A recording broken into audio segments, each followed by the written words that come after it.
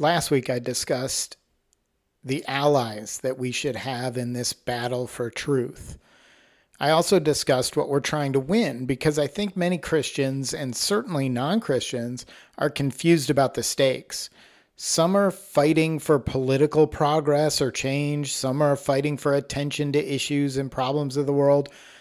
I would argue that in all the possible rewards for victory, we should never overlook the salvation of souls.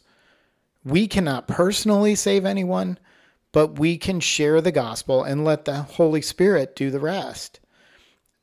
This week, we'll be looking at what we're up against in this fight. Yes, I said what, not who. Every one of the people I'll mention considers themselves the hero of their story. Therein lies the problem. There is only one hero, Jesus. Whatever we choose to focus on in this world will be worthless in the next. These are the distractions, the issues that are used to divide us and keep us from our eternal responsibilities. Pay attention because we need to know the enemy's tactics so that we can overcome them. The end is coming, whether we're ready or not. Welcome to another glorious day in God's creation. I am John Kowalski, and this is Rise Up, a podcast about life's challenges with solutions found in the Word of God.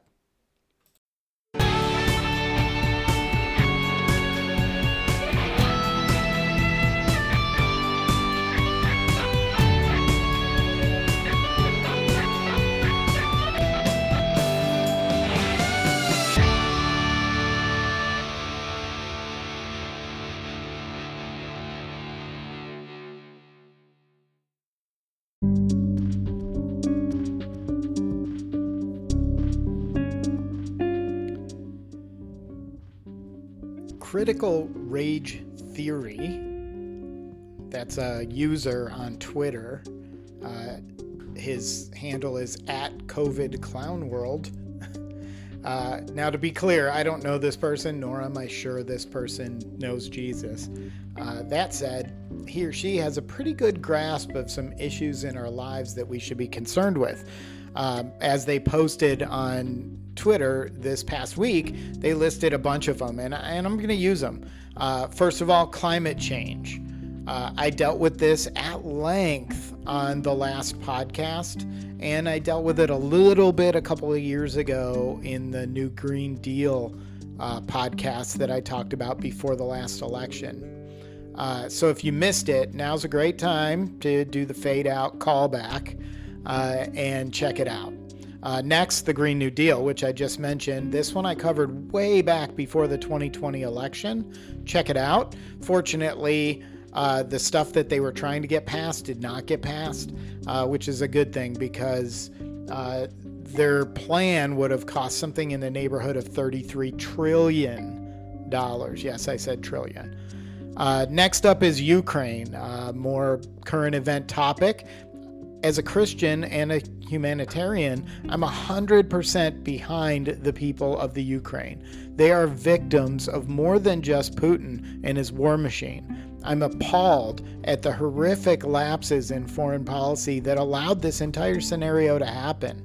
The world, and yes, the United States, used these people as pawns in a tragic game of chicken with a world leader who has clearly lost the plot.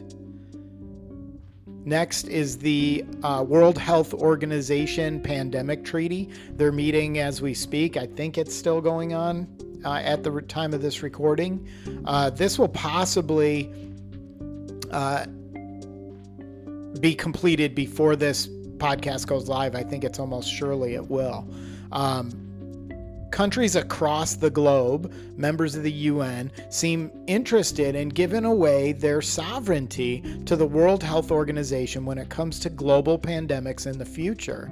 This means that next time the powers that be declare another pandemic, can you say monkeypox?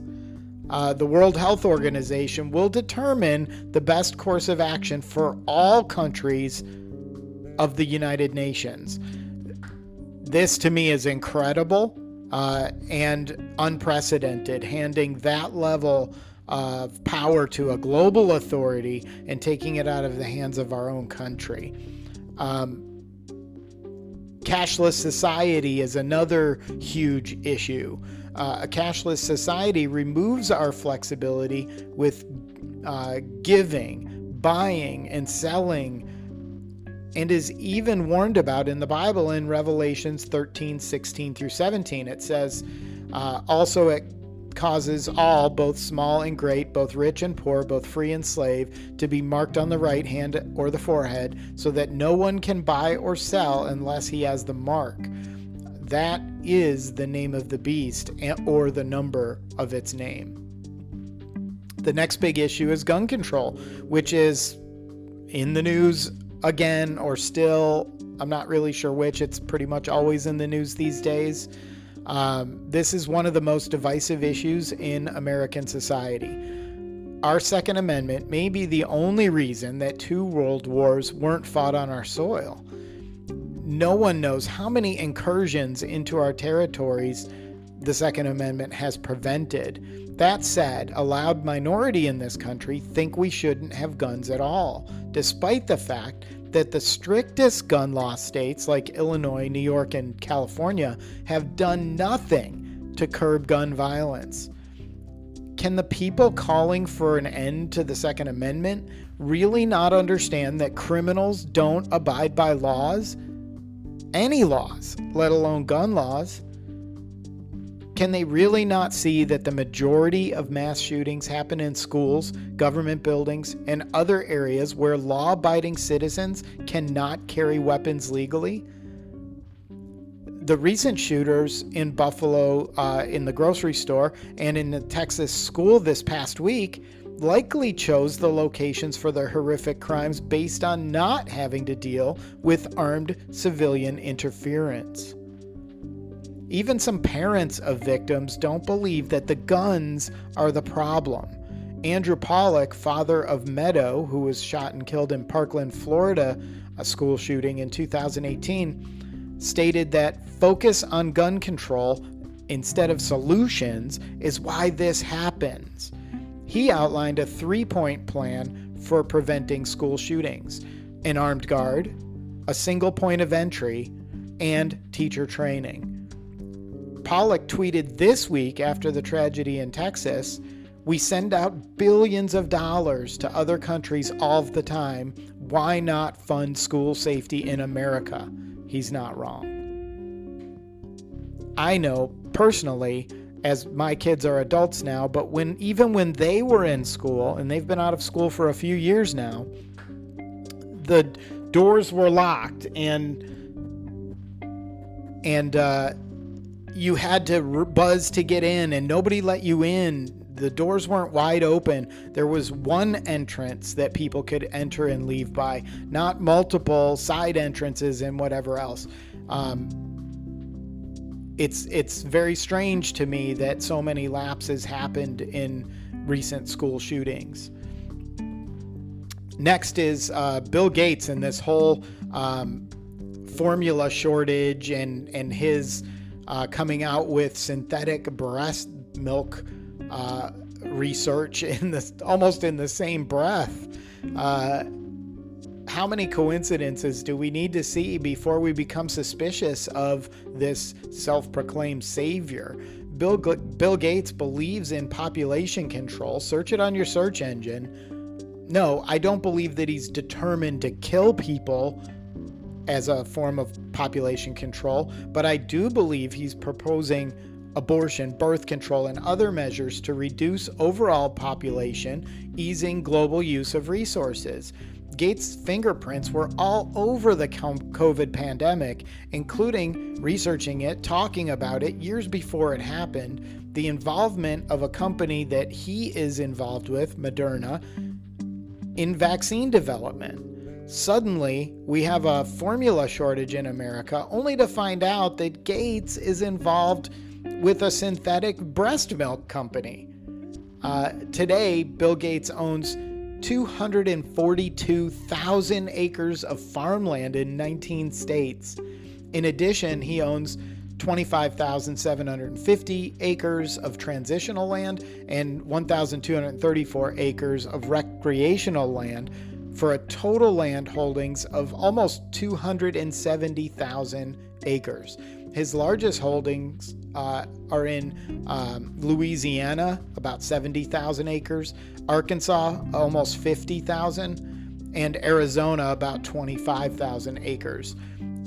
It's here that investments play a crucial role. By providing an injection of cash, farmland investors are facilitating much needed capital improvements and increasing the sustainability of farms long term, according to websites that I researched. Plus, sustainably managed farmland will reinforce the land's value over time. Farms with healthy soils, ample water, and effective infrastructure are worth more. And this will be more true in a future where high-quality farmland is increasingly scarce. These are well-known and widely accepted facts. Why is he so deep in all of these shady dealings is still debatable. We may never know why, or when we find out, it may be too late. Another Twitter user added some more, and I'm not going to go into these too much. I think we've talked about them a lot, but a user called Ultra Dante, handle is @RealDante12, brings up things like the whole Build Back Better agenda. It's not working out well, but it's clear that inflation and gas prices and everything that we're struggling through right now is part of the plan. Biden as much as said so in a recent interview when he made or alluded to the fact that we have to go through these struggles to get to the better part of the Build Back Better, right? Agenda 2030 is something that's being talked about in Davos, and we'll talk about a little bit in the next segment. The Great Reset is, again, something that has been alluded to and proven to be happening around the world, where elites are going to gain more power, and the rest of us are going to kind of get left in the dust. We'll talk more about that probably later or in later podcasts. Sustainability is a word that you hear a lot. Sustainability in a lot of cases really comes down to who's making the money on it, right? Equity is another thing that we talk about. There's equality and there's equity. And whether or not you're for equality or equity can determine which side you fall on in things like the Great Reset. Stakeholders. I'm going to discuss this a little bit more at length later in the podcast. What it means, what's the difference between a shareholder and a stakeholder. I think you'll be surprised. Gender equality. That's another topic that comes up all of the time, even though their own agenda seems to go against it. And then diversity, okay, which is kind of the backbone of all of these plans. The ESG scores and all of that all have to do with environmental, social, and governance. The social side of it is really about diversity right now. Okay, so we're going to move on. We're going to talk about the World Economic Forum's meeting in Davos 2022 and some of the agenda items, okay, that they're going to talk about. And I will link the forum agenda in the show notes, as I always do. The first thing that they're going to talk about is the global chip shortage, talking about women's rights in crisis response. I find this interesting because they're talking about women's rights, but These are the same people that are okay with biological men being allowed to compete in women's sports. They're okay with biological men allowed in women's bathrooms, locker rooms, and even prisons. The term mother has been denied and changed to birthing person. They're wanting to change breastfeeding to chest feeding because it doesn't include transgender people.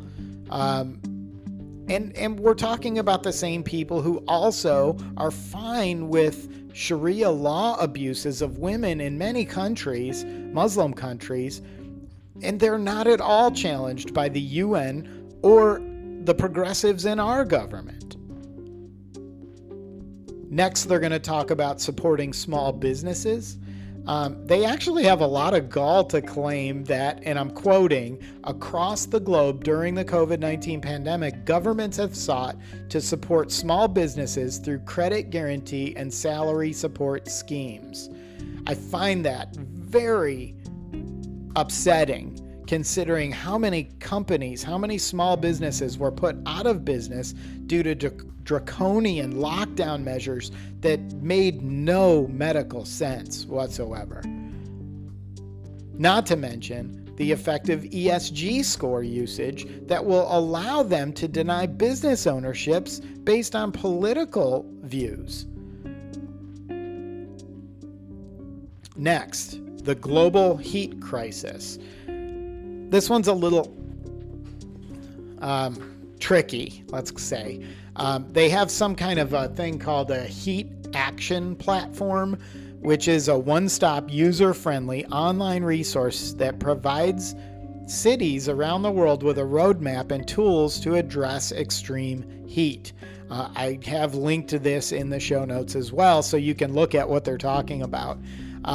It's kind of off the wall. It's very interesting, but again, it shows their interest. These are not elected officials at this meeting in Davos. They're just rich elites. So basically what they're doing is they're creating plans that they're going to force our governments to use with or without our approval. These are not elected people.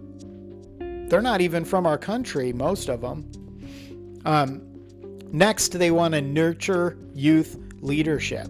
And I'll quote them, "To achieve this, supervisors will have to pivot their role from merely information and feedback providers to facilitators of experiences, navigators of leadership development, and companions who both validate and challenge the young person. Instead of reaping the dividend from youthful energy, we should sow the seed of agency and leadership in our youth to create a force multiplier for change in both organizations and in a world crying out for social and psychological renewal." I would argue that what they're really saying here is that they want to train the young people to think like they do so that it's more acceptable when we globalize. We want them to start learning it now, thinking in the same ways and being told how to think and what to think. Next, private companies must catch up on sustainability. Here's that term again, right? Here's how they define it. Sustainable businesses are focusing on three interlinked areas: environmental sustainability, corporate social responsibility, and people sustainability. Right? Okay, did you get that? Environmental sustainability is the E in ESG. Corporate social responsibility is the S in ESG. And people sustainability is the governance part of ESG. Environmental, social, and governance, ESG. And their investors, ultimate business owners, are increasingly looking at key metrics to assess progress across ESG and diversity, equity, and inclusion, DEI, factors in making their investment decisions. More needs to be done with DEI, particularly as, and I highlight this, the pace of change in private companies is lagging behind public markets, and that matters. So private companies are not bowing to their ESG and DEI mandates fast enough, so they're going to get rid of them or bend them to their will. And they can do it because they control the money that these companies need to be successful in the world market. They came right out and said it. They will tell you how to run your business using DEI and enforce it using ESG scores. We'll talk a little bit about how throughout the rest of this podcast. How mandatory human rights and environmental due diligence can create a sustainable future is the next topic on the agenda at Davos. Next week, the European Commission is expected to release a draft of the standard-setting legislation by non-elected people on sustainable corporate governance, designed to ensure that human rights and the environment are respected throughout EU-based companies and value chains. Inclusion and environmental mandatory practices, again calling back to ESG as the enforcement mechanism. The next one is on the agenda is venture capital must embed ESG to support companies of the future. Doing so will give venture capitalist funds and commercial advantage because they will better identify and mitigate material issues relating to new investments. So they're going to tell venture capitalists who to invest in based on their ESG scores. So again, they're cutting off the money from companies who don't comply, right? If you can't get loans from banks and you can't get venture capitalists, you can't exist as a company. In contrast, venture capital funds that adopt a reactive approach to ESG will be caught out by incoming regulation. They're calling it. They're calling their shot. They're telling you, do what we say, or you will not be allowed to do business. Malaria concerns are also on the agenda. Next on the agenda is digital health to improve inclusivity. Merck, a medical company Merck, has established a code of digital ethics to cement strong ethics around digital health activities. The core principles of the code are autonomy, justice, beneficence, non-maleficence, and transparency. It sounds like a Disney movie. I looked up the Merck code, and just to give you some definitions on what they mean by some of these terms, justice is a core principle to which the sub-principles of impartiality, equality, and proportionality are assigned in the context of digital solutions. Justice can be understood as the moral obligation to make a fair judgment between competing claims. So there's verbiage right out of diversity, equity, and inclusion playbook, right? Impartiality means that prejudice and discrimination can result from an unrecognized or ignored distortions of perception, also called bias. So it's the means that data is collected or used without prejudice or discrimination. Equality means that no one ought to be excluded from the social and economic benefits of using data and algorithmic systems based on artificial and unjust barriers. Proportionality refers first to the extent at which data is collected, and secondly to the limitations of data regarding their interpretability by algorithmic systems. So they're creating rules for how our information and data can be used. A risk in the use of data is that data collected today may be used for unforeseen purposes in the future. And then lastly, autonomy. It has its origin in the ability of people to develop their own ideas of a good life and pursue goals in a self-determined way. Accordingly, every human being has the right to make his own decisions and to act accordingly to his own standards. Now wait for it. As long as this does not harm the interest of others. Do you see that, guys? They're creating now legislation globally that will prevent you from actually having autonomy if you don't want to do what they want you to do. Some quotes that have come out of the World Economic Forum. These are the quiet things that they're starting to say out loud. First of all, German Chancellor Olaf Scholz said he calls for nations to work together to support a global vaccination campaign, which he terms as the booster shot our economies need. He also said some will try to tell us that compromise and dialogue are signs of weakness. He says some will try to pitch climate action against prosperity.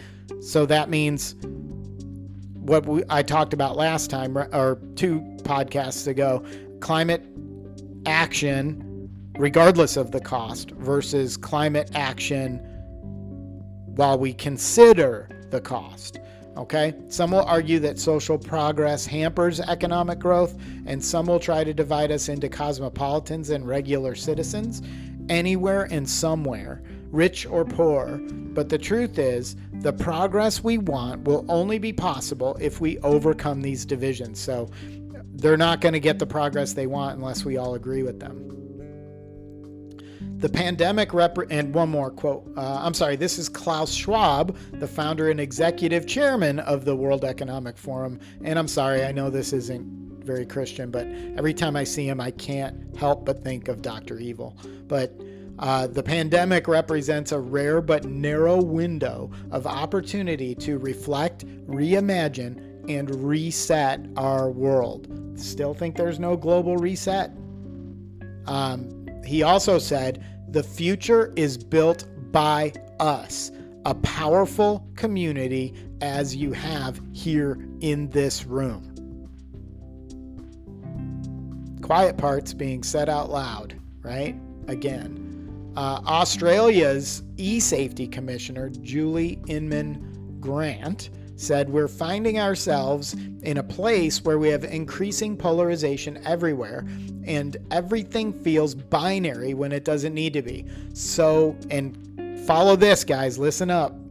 I think we're going to have to think about a recalibration of a whole range of human rights that are playing out online. These human rights, this isn't her speaking now, I guess part of it is a quote. These human rights go from, quote, freedom of speech to be free from online violence and the right to data protection to the right of child dignity. A video of a Pfizer exec presenting a pill with tracking capability for compliance is circulating. Fact checkers are claiming that this is from 2018, not from the current World Economic Forum in Davos this week. The FDA approved Abilify, MySite, to have this capability all the way back in 2017. So it's here, and I don't think it's surprising that we're hearing about potential pill form vaccinations. At the same time, we're hearing again about pills that have tracking capabilities to ensure compliance. The term stakeholder is not very well understood by the average person, but it is a common buzzword for Davos elites. I found it used repeatedly in the articles for the agenda for this 2022 conference. What does it mean? Well, simply put, it's a shift in how elites want us to see capitalism. According to Caroline Banton of Investopedia, and I'm quoting, shareholders are always stakeholders in a corporation, but stakeholders are not always shareholders. A shareholder owns part of a public company through the shares of stock, while a stakeholder has an interest in the performance of the company for reasons other than stock performance or appreciation. These reasons often mean that the stakeholder has a greater need for the company to succeed over a longer term. Okay, so shareholders are now relegated below a stakeholder in this stakeholder economy type method. You can still buy and sell stock. You probably can still make some money depending on what they're doing with their companies. But the ultimate reward goes to the stakeholder. So how does this translate? Elites want to separate their control, stakeholder, from the control of the masses, shareholder, further separating the haves from the have-nots in the resetting of global policy. All right, I'm going to take a quick break, and we're going to talk about maybe some hope that we heard at a different conference from a pretty unexpected source, if you ask me. I'll be right back.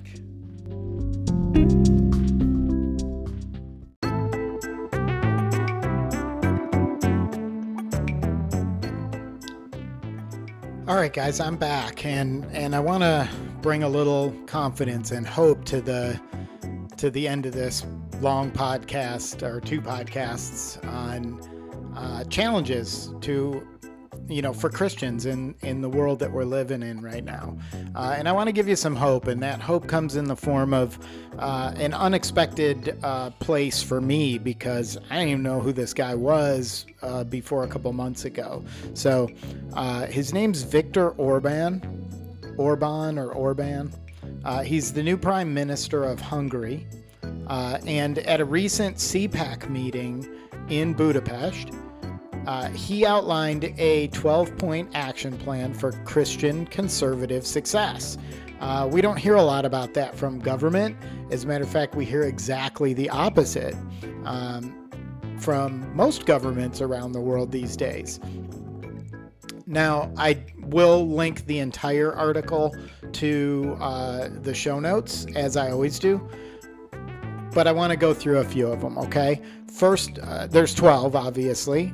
Number 1 is we must play by our own rules. He says that anyone who plays by the rules of his opponents will certainly lose. He's not wrong there.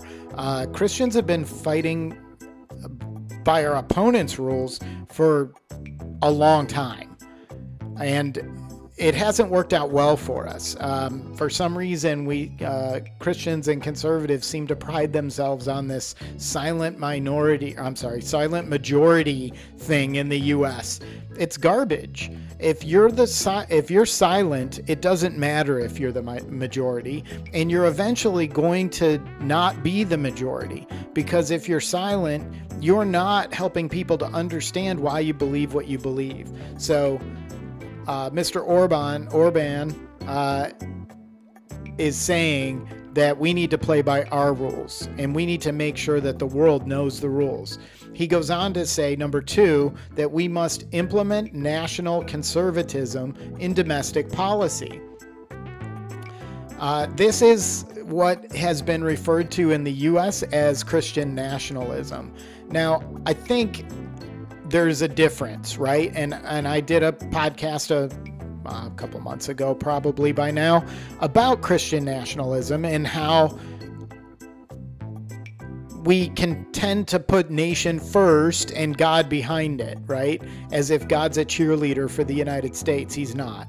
It goes the other way around, and I think Viktor has it right. I think he understands that we're Christians first, but that should be ingrained in our ideology, and it should be ingrained in our domestic policy. He says the cause of the nation is not a matter of ideology or even tradition. Churches and families must be supported because they are the building blocks of a nation. It also means staying on the side of the electorate. When your electorate is largely Christian, then it should show in policy. That hasn't been the case in the United States for decades, maybe a century. I don't know. Number 3, keep national interests at the center of foreign policy, right? Progressives have always believed that foreign policy was a battle of ideologies, a battle of good and bad, where the course of history is decided. But as far as I can see, there have been at least 4 of these great battles in the last 100 years. Something is wrong with the formula. Our response should be a simple and clear antithesis to the progressives, according to Viktor Orban. He says, Hungary first, America first. We need interest-based foreign policy. This is not always easy because foreign policy is often a complicated world. Now, conservatives in America get ripped about America first all the time, but look at what our Democratic leaders who've been in the Oval Office since 2020 have done with their, I don't want to say America last, because it's really not America last, but it's certainly not America first. We have an open border, right? What is that going to do to supply chains that are already stressed to their limits, right? We have hundreds of thousands of people crossing the border every month. And that's with Title 42 still in place. So we have to start thinking about how do we take care of our own people before we're sending billions of dollars around the world to take care of people in other countries. I want to help people as much as anybody does, and I think a large portion of our budget should be used for that. A large portion of my budget is used for helping other people. But I make sure that my household is in order first, as do you, I'm sure. Number 4, we must have the media, because we can only show the insanity of the progressive left if we have the media to help us. He goes on to say, and I quote, "The problem is that the modern Western media is aligned with the left-wing view. Those who taught reporters in universities already professed progressive leftist principles." Number 5, expose your opponent's true intentions. Again, I'm quoting him. "You also need to be a taboo breaker." He added, quote, "Perhaps I don't need to explain this to our American friends, because who would be a bigger taboo breaker than Donald Trump himself?" And in a respect, that's true. Donald Trump broke the barrier for politicians, right? A businessman was running our country for 4 years, and he wasn't one of the political establishment, and nobody was happy about that, right? The Democrats tried to impeach him twice, even after he was out of office, and his own party, supposedly the Republicans and conservatives, largely fought against him while he was in office instead of taking advantage of the power behind the office. They sacrificed themselves to keep power in the traditional places. And Orban is clearly telling us that that's not the way to do it. Our country was always governed by people, just civil servants who were there to do what the people who put them there had asked them to do. That's not our government today. They are certainly not serving the people that put them in office. Next, number 6, economic policies that benefit even those who did not vote for you should be pursued. People want to get ahead in life, according to Orban. If a right-wing government cannot deliver that, it is doomed to fail. So, as conservatives and people with Christian values get into office, they need to make sure that everyone is thriving, not just their own people. Okay? That is not the current temperature of our government these days. Number 7, you must not get dragged into an extreme. Orban said, and I quote, "But my friends, what is the difference between a far-right denial of science and the LGBTQ movement's denial of biology? The answer is simple. There is no difference. We must give to God what belongs to God, to the emperor what belongs to the emperor, and to science what belongs to science." I can't argue with him there. He's quoting the Bible. So I'm going to leave that there. Number 8, we must read every day. And I'll quote him. "I know it sounds strange. I'm not a scientist, but the fact is that books are the best way to understand and communicate complex things. And the world is getting more and more complicated. So you have to take the time to understand it." End quote. I'm all for this. You know me. If you know anything about me from doing this podcast, you know that I read, I research, I study, I try to find information that maybe you guys missed in your busy lives, and I can bring it to you and connect it to the Bible so that we can understand better how to use that information in a crazy world, right? He's saying the same thing here. He's saying we may not know everything, we may not have all of the answers, but the answers are all available to us. We don't have to just latch on to the first thing that sounds good. We can look at all of the options.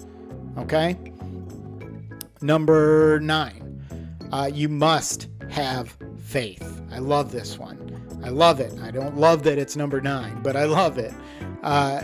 I'll quote him. "If someone does not believe in the final judgment, they think they can do whatever is within their power.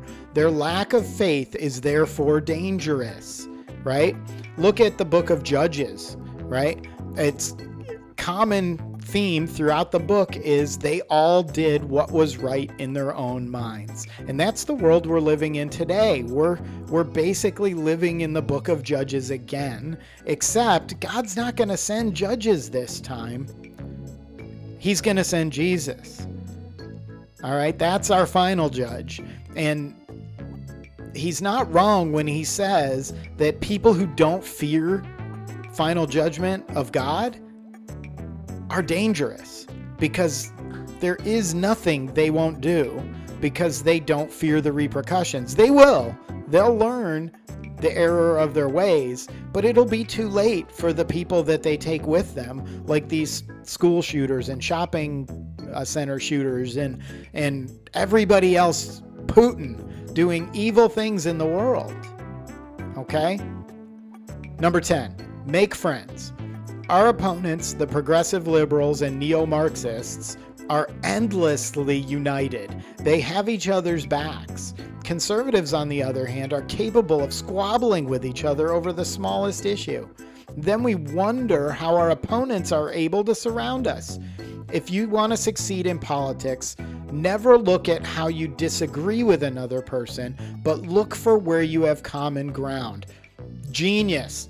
I've been saying this for years, right? The Democrats are in lockstep. They even kowtow to socialists like AOC and Bernie to keep them in the fold. It's insane. Yet we're arguing, calling each other rhinos every time we don't agree on some small part of what we're trying to accomplish. Right? Instead of primarying everybody, maybe we should get behind the best candidates and vote conservative values back into office so that we can get our country back and start to protect our children from the dangers that they're being surrounded with while we're playing footsie with each other. Number 11, it is vital to build communities. And I'll quote him again. My friends, I have also learned over the years that there is no conservative political success without well-functioning communities. The fewer the communities and the lonelier people are, the more voters turn to liberals, right? We know that I don't know really that it's a liberal value, because our country was found on liberal values, right? But those aren't the values of who we're calling liberals today. Leftists, socialists, whatever you want to call them, neo-Marxists, whatever you want to call them today, progressives, they want people dependent on the government, right? Because with their print and spend policies, they can control you. You only have what they allow you to have. And you're happy to take what they'll give. But it creates a country that we've seen over the last couple years through the pandemic that has no interest in working anymore. They have no interest in progressing in their lives, right? It's sad and it's disturbing and it's concerning. The communities that he's talking about are the communities that we share as Christians. We have social communities, we have church communities, we have corporate communities within the church, we have our local communities, we have our educational communities, we have our sports communities. We have all of this, and all of it brings us together so that we can get along, that we can understand each other better. The last thing we need to be doing is disowning family and friends over politics. That's not the thing to do, guys. It's just not. And number 12, the final thing. Building political institutions is conducive to success. According to the Prime Minister, while politicians come and go, institutions stay with us for generations. It is they, the institutions, that can intellectually renew politics. We need new ideas, new thoughts, new people again and again. And when they run out, we run out of ammunition, right? I think this is a great argument for term limits. The fact that we have, I don't know, a dozen people over 80 years old trying to run this country is ridiculous. Their ideas are outmoded. They're corrupt to the core. All they do is what's right for themselves and to profit themselves. We've got many civil servants, politicians who have become millionaires while in office, and nobody seems to care. No, but we want to criticize and attack the billionaire who had money, who refused a paycheck while he was in there. And I get it. He wasn't a nice guy. He said mean things. He said rude things. He did. I agree. And I was appalled by many of the things that he said. I didn't even follow him on social media when he was allowed to have a voice. So, but if you look at his policies, were you really better off then, or are you better off now? I'm not better off now. My 401k is circling the drain. I'm paying $5, almost $5 for gas per gallon, which is, I don't know, 2.5 times what I was paying 3 years ago. It's not better, okay? We have to understand that in order to get Christian values back in America, we have to support conservatism. Okay? We still have choices. We can still vote. But I'm sorry, people. It's time to get off the fence. You have to decide whether mean tweets are more important than human lives. Because the same people who are out there accusing conservatives of not caring about human lives because of gun control are the same people that have murdered over 500,000 babies through abortion. So I don't want to hear about that high horse coming from them. I don't. I will link all of the references for everything that I presented in this and the part 1 of the podcast.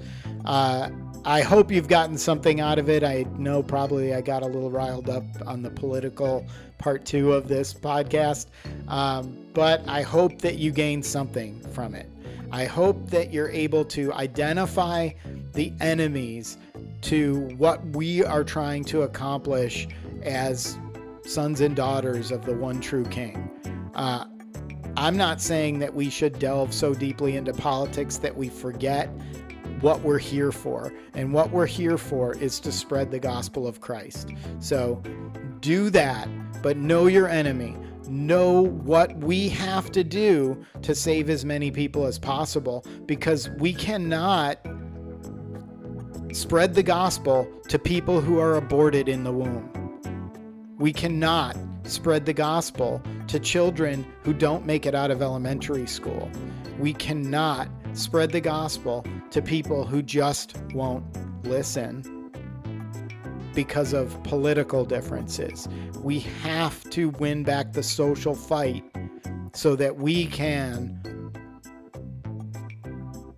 have a voice in the world that we live in, as broken and as damaged as it is. All right, guys, I'm going to call it. This has been awesome couple of podcasts. I hope you enjoy them. Until next time, rise up.